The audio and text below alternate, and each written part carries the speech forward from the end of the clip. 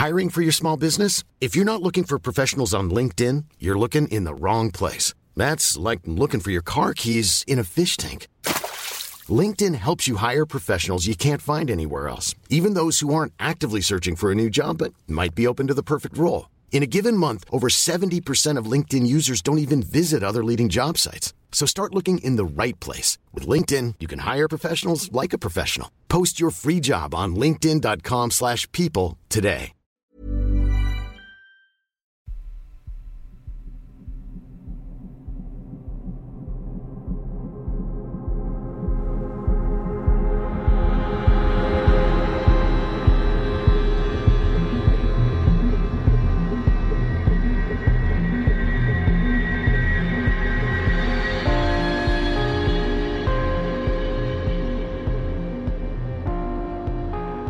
Hello and welcome to mini episode 51 of Real Life Ghost Stories. How you do? To kick things off this week, we need to say a massive happy birthday to the lovely Quinn in South Carolina. Happy birthday to you. Quinn also has the best cat name that I've heard in a long time. Her cat's name is Chandler Bing. So this is a direct shout out to Chandler Bing too. Nice. And we have a promo this week. Our promo is the Rainbow Bridge Connection. Rainbow Bridge Connection is a podcast for anyone who has ever lost a companion animal and is looking for an outlet for their grief. They discuss personal experiences and listener experiences, as well as animal-related causes, businesses and non-profits. We know that there are lots of animal lovers who listen to this podcast, so if that sounds like it's up your street, then please make sure you go and give them a listen and subscribe to their podcast.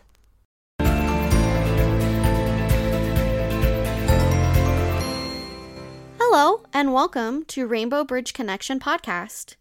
This podcast is for anyone who's ever lost a companion animal and is looking for an outlet for the grief or an overall community. We will discuss our personal experiences, listeners' experiences, spiritual experiences with your companion animal, as well as their perspectives from animal-related causes, businesses, and nonprofits. If you've ever lost a companion animal, this podcast is for you. Follow us on our social medias, Facebook and Instagram, and you can listen to our podcast in any of the major podcasting apps. If you have an experience you'd like to share, please contact us at rainbowbridgeconnection21@gmail.com. Thank you. And our first story today is an update from Amy about our good friend Doug. My fiancé and I are looking for a house at the moment, and I've spent the last 8 months or so trailing around the possible places and weighing up the pros and cons. Something we've had to be aware of for all of the houses is that because we live in rural West Wales now, a lot of the houses are old, and they come with a lot of history. It turns out I'm very susceptible to things I don't understand and get some really weird experiences with some of the places. Fast forward to last week, and we went for a 5th viewing at this house that we really love. It's beautiful. A Georgian building with sea views, properly tiled hallways and stained glass, fruit trees in the garden and plenty of room. It felt like home, and we were considering putting in an offer, so went the other day to do a last check before we did.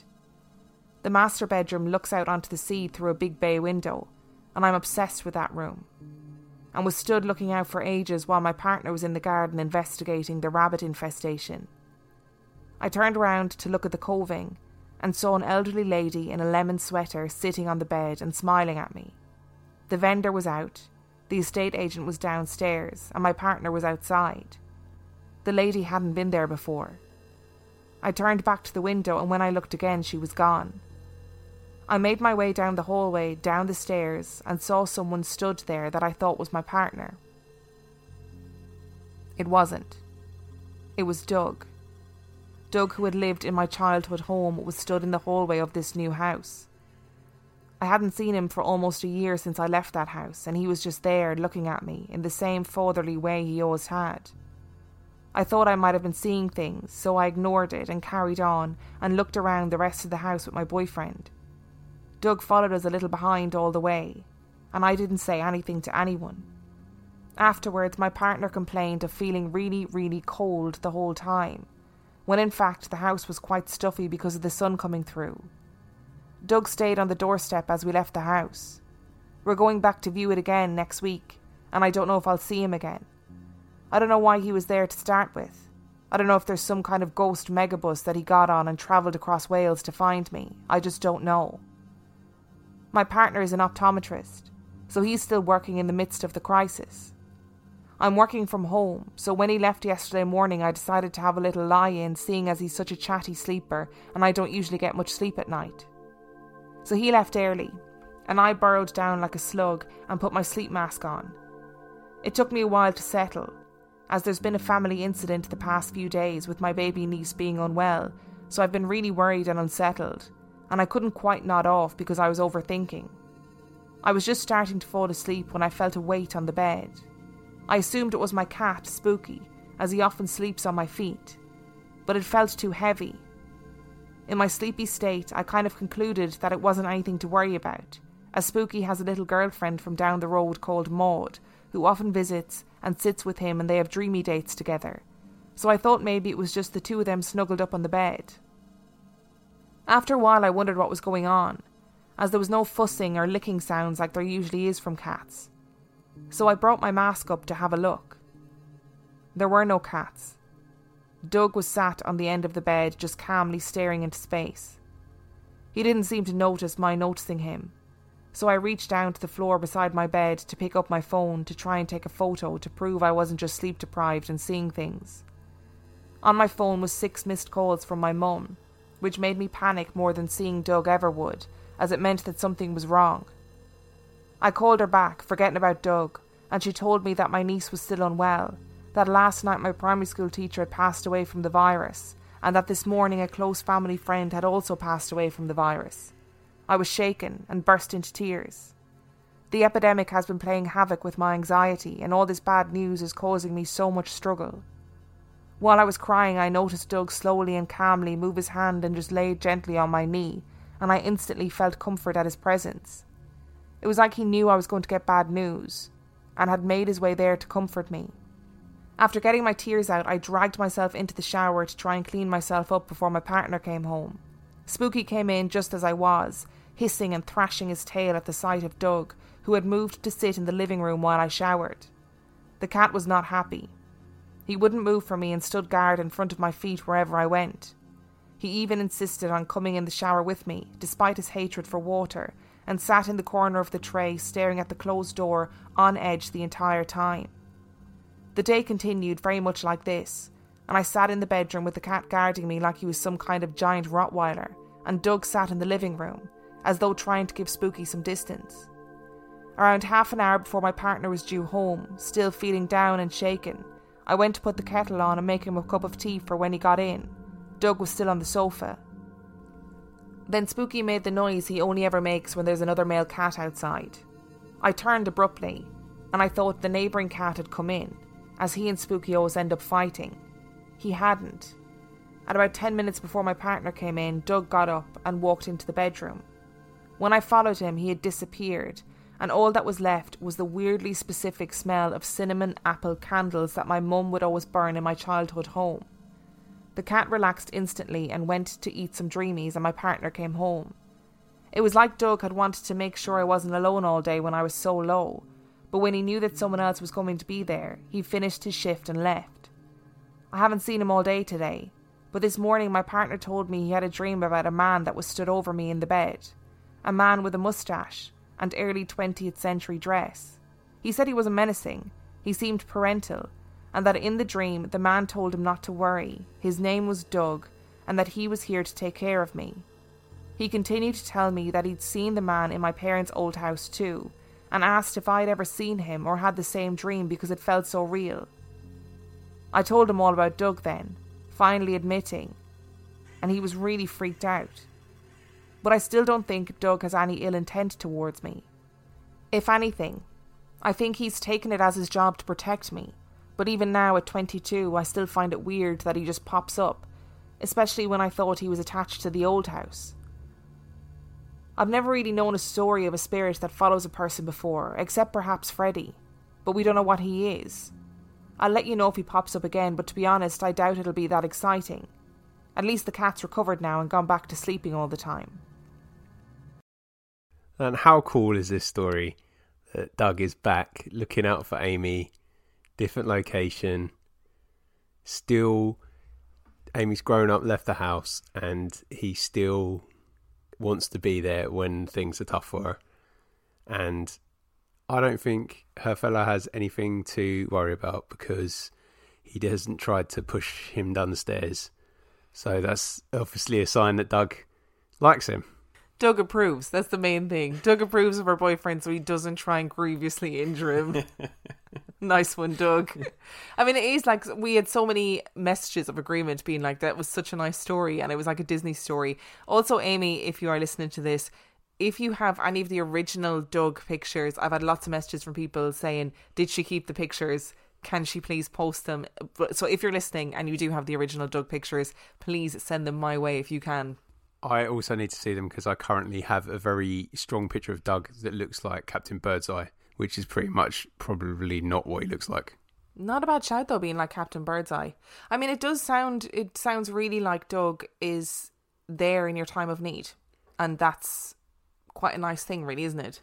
Yeah, I feel like he's literally the most supportive ghost ever. And as scary as it would be seeing him the first time, I think when you get used to him, actually, it's probably quite a comfort for Amy. Can you imagine, though, if the next time Amy gave us an update, she was like, it's all gone wrong. It's all gone wrong. He's been setting stuff on fire. All the stuff in my house has been smashed. Doug isn't the good guy we thought he was. Oh, I hope that not. I really don't want to wish that on you, Amy. I'm sorry.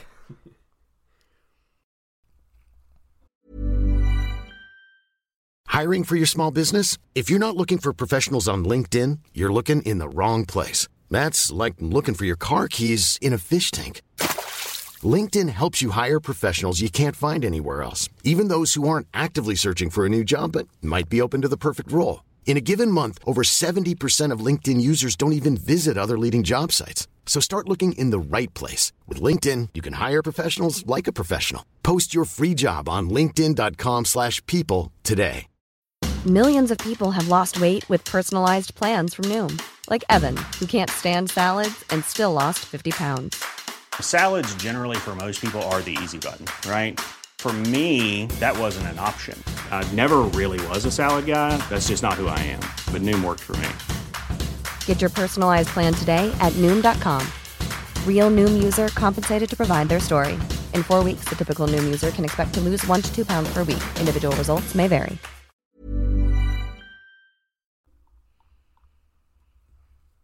And our second story today comes from Tori. The first story I would like to share starts when I was 4 years old. It has been burned into my memory ever since.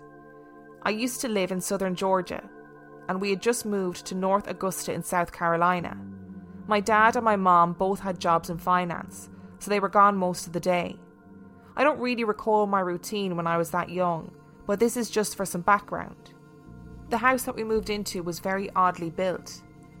Now, because I was so young, no one in my house wanted to believe me when I said that I started to see things. I don't know how early I started seeing the entities I'm about to describe, but here it goes. I became terrified to go down that square hallway. At times, there would be 3 huge timber wolves, almost like dire wolves. I can't explain how big they were. They were absolutely massive. They stood 1 in the front and 2 at the leader's flanks. The biggest one in the middle was the one I remember looking at directly.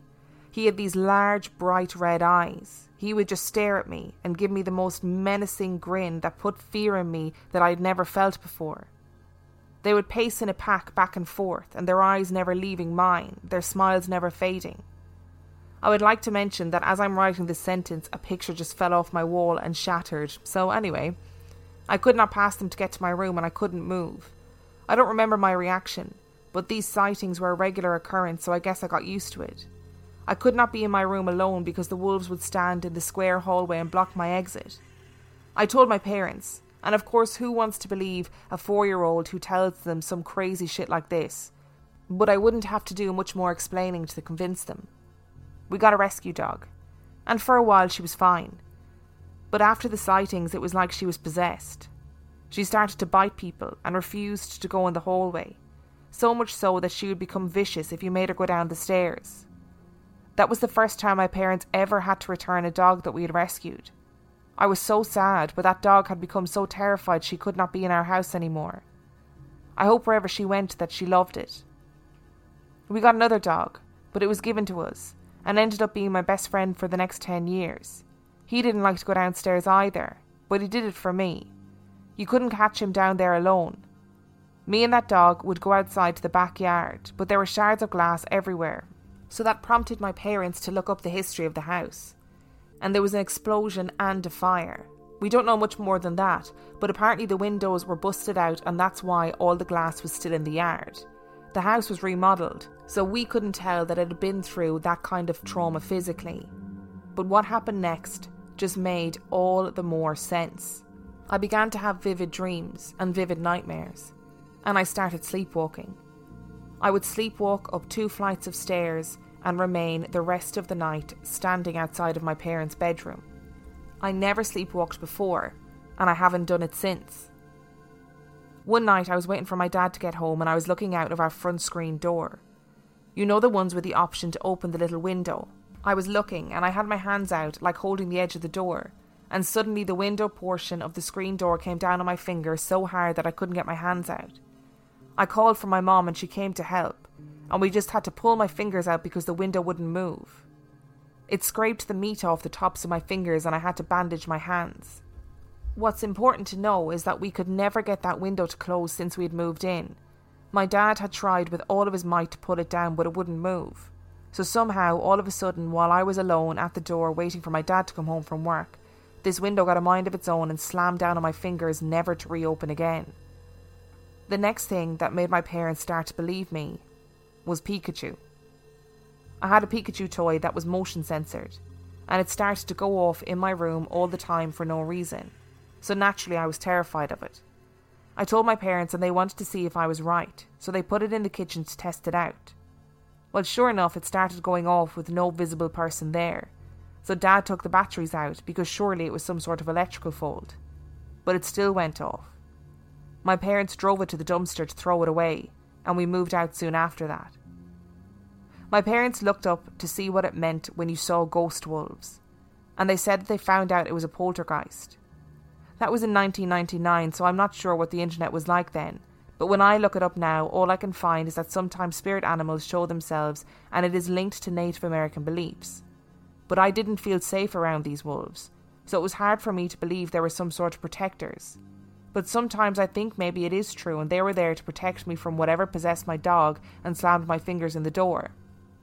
If you guys have heard of anything like this, I would love to know what the wolves could have been or what they symbolised. As a fun side note, I didn't know how to say dreams, so I told my mom about the secrets that my eyes told me. Man, I cannot even deal with the idea of these entities that are like direwolf-sized wolves with smiling faces and red eyes. And as much as it would be nice to think that they're there for protection, that just sounds horrifying. It's like the most misjudged sympathy in the world, isn't it? It's like they're trying to smile to be reassuring, but they've taken on the most terrifying form possible. Like Uncanny Valley, they just can't quite get it right. They're like, what do humans like? Smiling faces on wolves. Well, that'll work. It's like they've gone, well, humans like dogs and smiley faces. So if we just put smiley faces on dogs and make them bigger because big things are normally better, I'm sure it'll be fine. And the thing about this as well is I understand the parents dismissing a child of like 4 or 5 years old saying there's wolves in the corridor, because it's not like she's saying there's an old man who I see at night time or an old woman, which is more traditional when you think of a haunting. But then your child saying I'm seeing wolves, you'd be like, oh, that's just your imagination, don't be silly. I don't even like I would really love if anybody has any experiences of something like seeing wolf entities, please let us know. It's very uncommon. I think that's what makes it so interesting as well. And I've been thinking about like how you would react as a parent to some of this stuff, and I have no idea because my gut reaction is to take it all at face value and be really scared of it, and I just don't think that's very good at calming down a scared child. But I also wonder as well, you know, just dismissing them. What does that do either?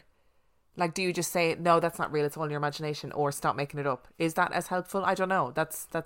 I'm just musing about it because I'm not a parent, so I don't know. Probably not in that tone, but I'm sure if you were to speak it out slowly and calmly and explain it, sometimes our mind can create things in the dark or something like that, and it's nothing to worry about. Mum and Dad are down the hall, you know, whatever you need to say. Don't come and get us if you see anything creepy at night time. And our third story today comes from Rose. I have some stories based in North Norfolk, where my mum's family are from and where I partially grew up. The first story, though, was based in North Yorkshire and is only a little one. So last year in 2019, I was kicked out of my house due to problems with my parents, which are resolved now. I went to go and stay with my friends, who lived in a converted pub with several other people. I had heard my friend talk about her ghost that followed her around from house to house, with a sense of bewildered amusement. I was not sure I believed her, but I listened anyway, because she's a very spiritual person and I wanted to believe her. She recounted to me that in her old house she would hear footsteps going up the stairs and back down. Things would be moved around and curtains would be pulled.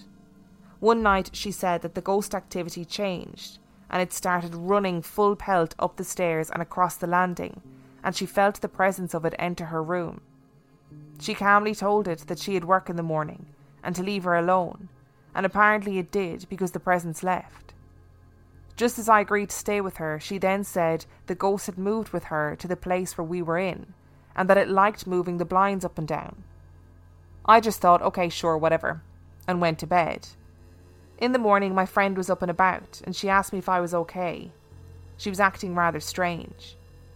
Apparently, through the night, she moved to watch TV because she couldn't sleep, and she heard knocking on the wall and loud bangs, and then she heard the shower turn on, and had to come back in and turn it off again, where she quietly told the ghost to pack it in. It did. I went cold when she told me all of this because I had slept through it, utterly oblivious. After this, it left, and my friend never felt or saw it do anything again. I was going through a rough patch at the time, and she thinks the negative energy from me must have made it leave. She could very well be making it up, but who knows? The next story is set in Walsingham, in North Norfolk, and it involves the same being or ghost in two separate stories, where my mum and brother saw the ghost about 40 years apart. When my mum was about 4 or 5, she remembers being very ill with scarlet fever for several weeks. One night my grandma came into the room to check on her, and she asked if she could tell the old lady in the corner to leave. Of course there was no old lady in the corner, and my grandma dismissed it as fever. My mum does not remember this, but my grandma did very clearly. Fast forward to 1998. My brother was 5 years old and very ill with German measles, and in the same bedroom where my mum had recovered. My mum went in to check on him, and he said, "Can you tell Grandma to go downstairs? I really want to sleep." My mum was confused and replied that Grandma was downstairs with Grandad. And he replied, "But there's an old lady in the corner knitting," and pointed to a corner of the room. My brother later remembered a lady dressed in an old shawl getting up after he said that and moving through the wardrobe and through the wall into the next house over.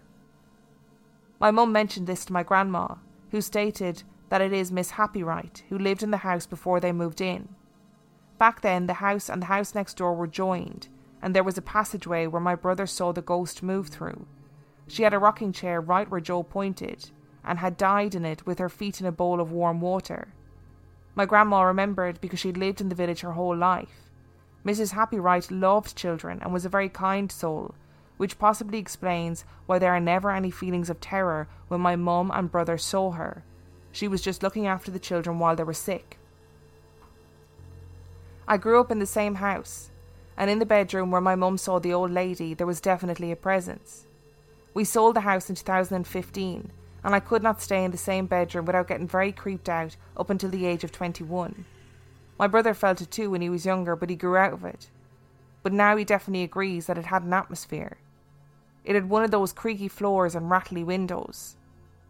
Further up the road, my uncle had a farm where there were lots of strange goings-on that happened before my time. The house was a massive, poorly built farmhouse that was built in the late 1800s, situated on Gallows Hill, where in medieval times they used to hang the criminals and also bury them close by. God knows why you would build a farmhouse near there, but that's where it was. Nothing happened until the late 1940s when a new barn was built, apparently disturbing the earth and setting off some very strange goings-on. My great-grandma was in a wheelchair with very little mobility and lived in this house, and she was plagued by unexpected happenings to which she could not run from. Footsteps on the gravel drive, and when she looked there would be nobody there. People appearing on the driveway and then disappearing. People turning up in Victorian dress and then fading away. Windows slamming and things being moved. The menfolk of the family would come off the fields and find her shaken and upset. As this was a long time ago, I do not know the specific details, as it has been passed through the family. However, I do know that worse than my grandparents' house, the farm had the most oppressive atmosphere I've ever felt in my life. It point-blank terrified me to be left alone there, and I would be reduced to screaming and crying if I was. I was only very young, but that feeling, as well as memories of the huge dark fir trees and rambling gardens, have stayed with me. So that first story, the one that took place in Yorkshire, is really interesting because we always talk about energies and negative energies and what they stir up, and it was interesting that her friend took the approach that it was her staying there in a sort of bad frame of mind that sort of stirred up all this activity, which is really interesting. Yeah, and it also freaks me out that all this stuff could happen at night time when you just don't know what's going on. Like, that is quite scary as well.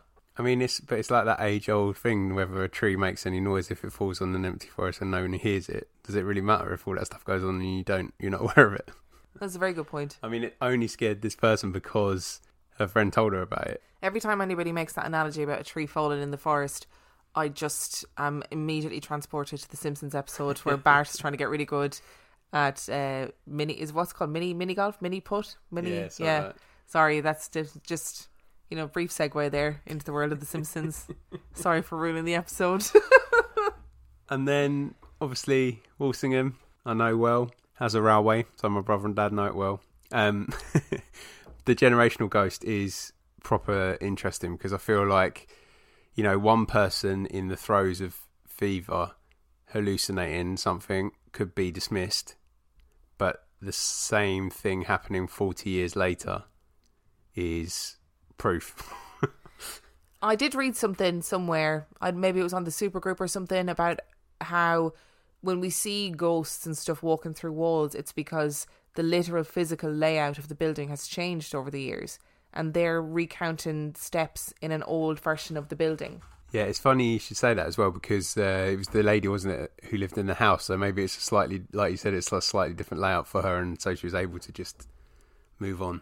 Well, yeah, that was what the grandmother said, wasn't it? It used to be two houses stuck, like the two houses were one house back in the day. And I think there's a lot to be said about building a house somewhere where great tragedy has happened, and places like Gallows Hills, which lots of towns and villages all over the world had at various points in history. They would have been places of such strong emotions, whether it was anger from the crowd that would go and see, or like that feverish weirdness of excitement of watching somebody hanging, and then the fear, the absolute trauma of knowing that you are going to Gallows Hill to die. Like, that has to leave something behind. Well, I grew up in a town that decided to build a major roundabout and flyover on the location of the old gallows, and let me tell you, the rage and the anger and the frenzy carries on. Nothing to do with the roundabout and road rage. It's all the gallows. Absolutely. It's all down to where it was built. And if you enjoyed this week's episode, you can find everything you need to know about us on reallifeghoststoriespodcast.com. You can send your own spooky story to reallifeghoststoriespodcast@gmail.com. You can support us on Patreon. That is patreon.com/reallifeghoststories, where for $5 a month or $2 a month, you can get access to heaps of extra content. And on that note, we shall see you next week. Bye.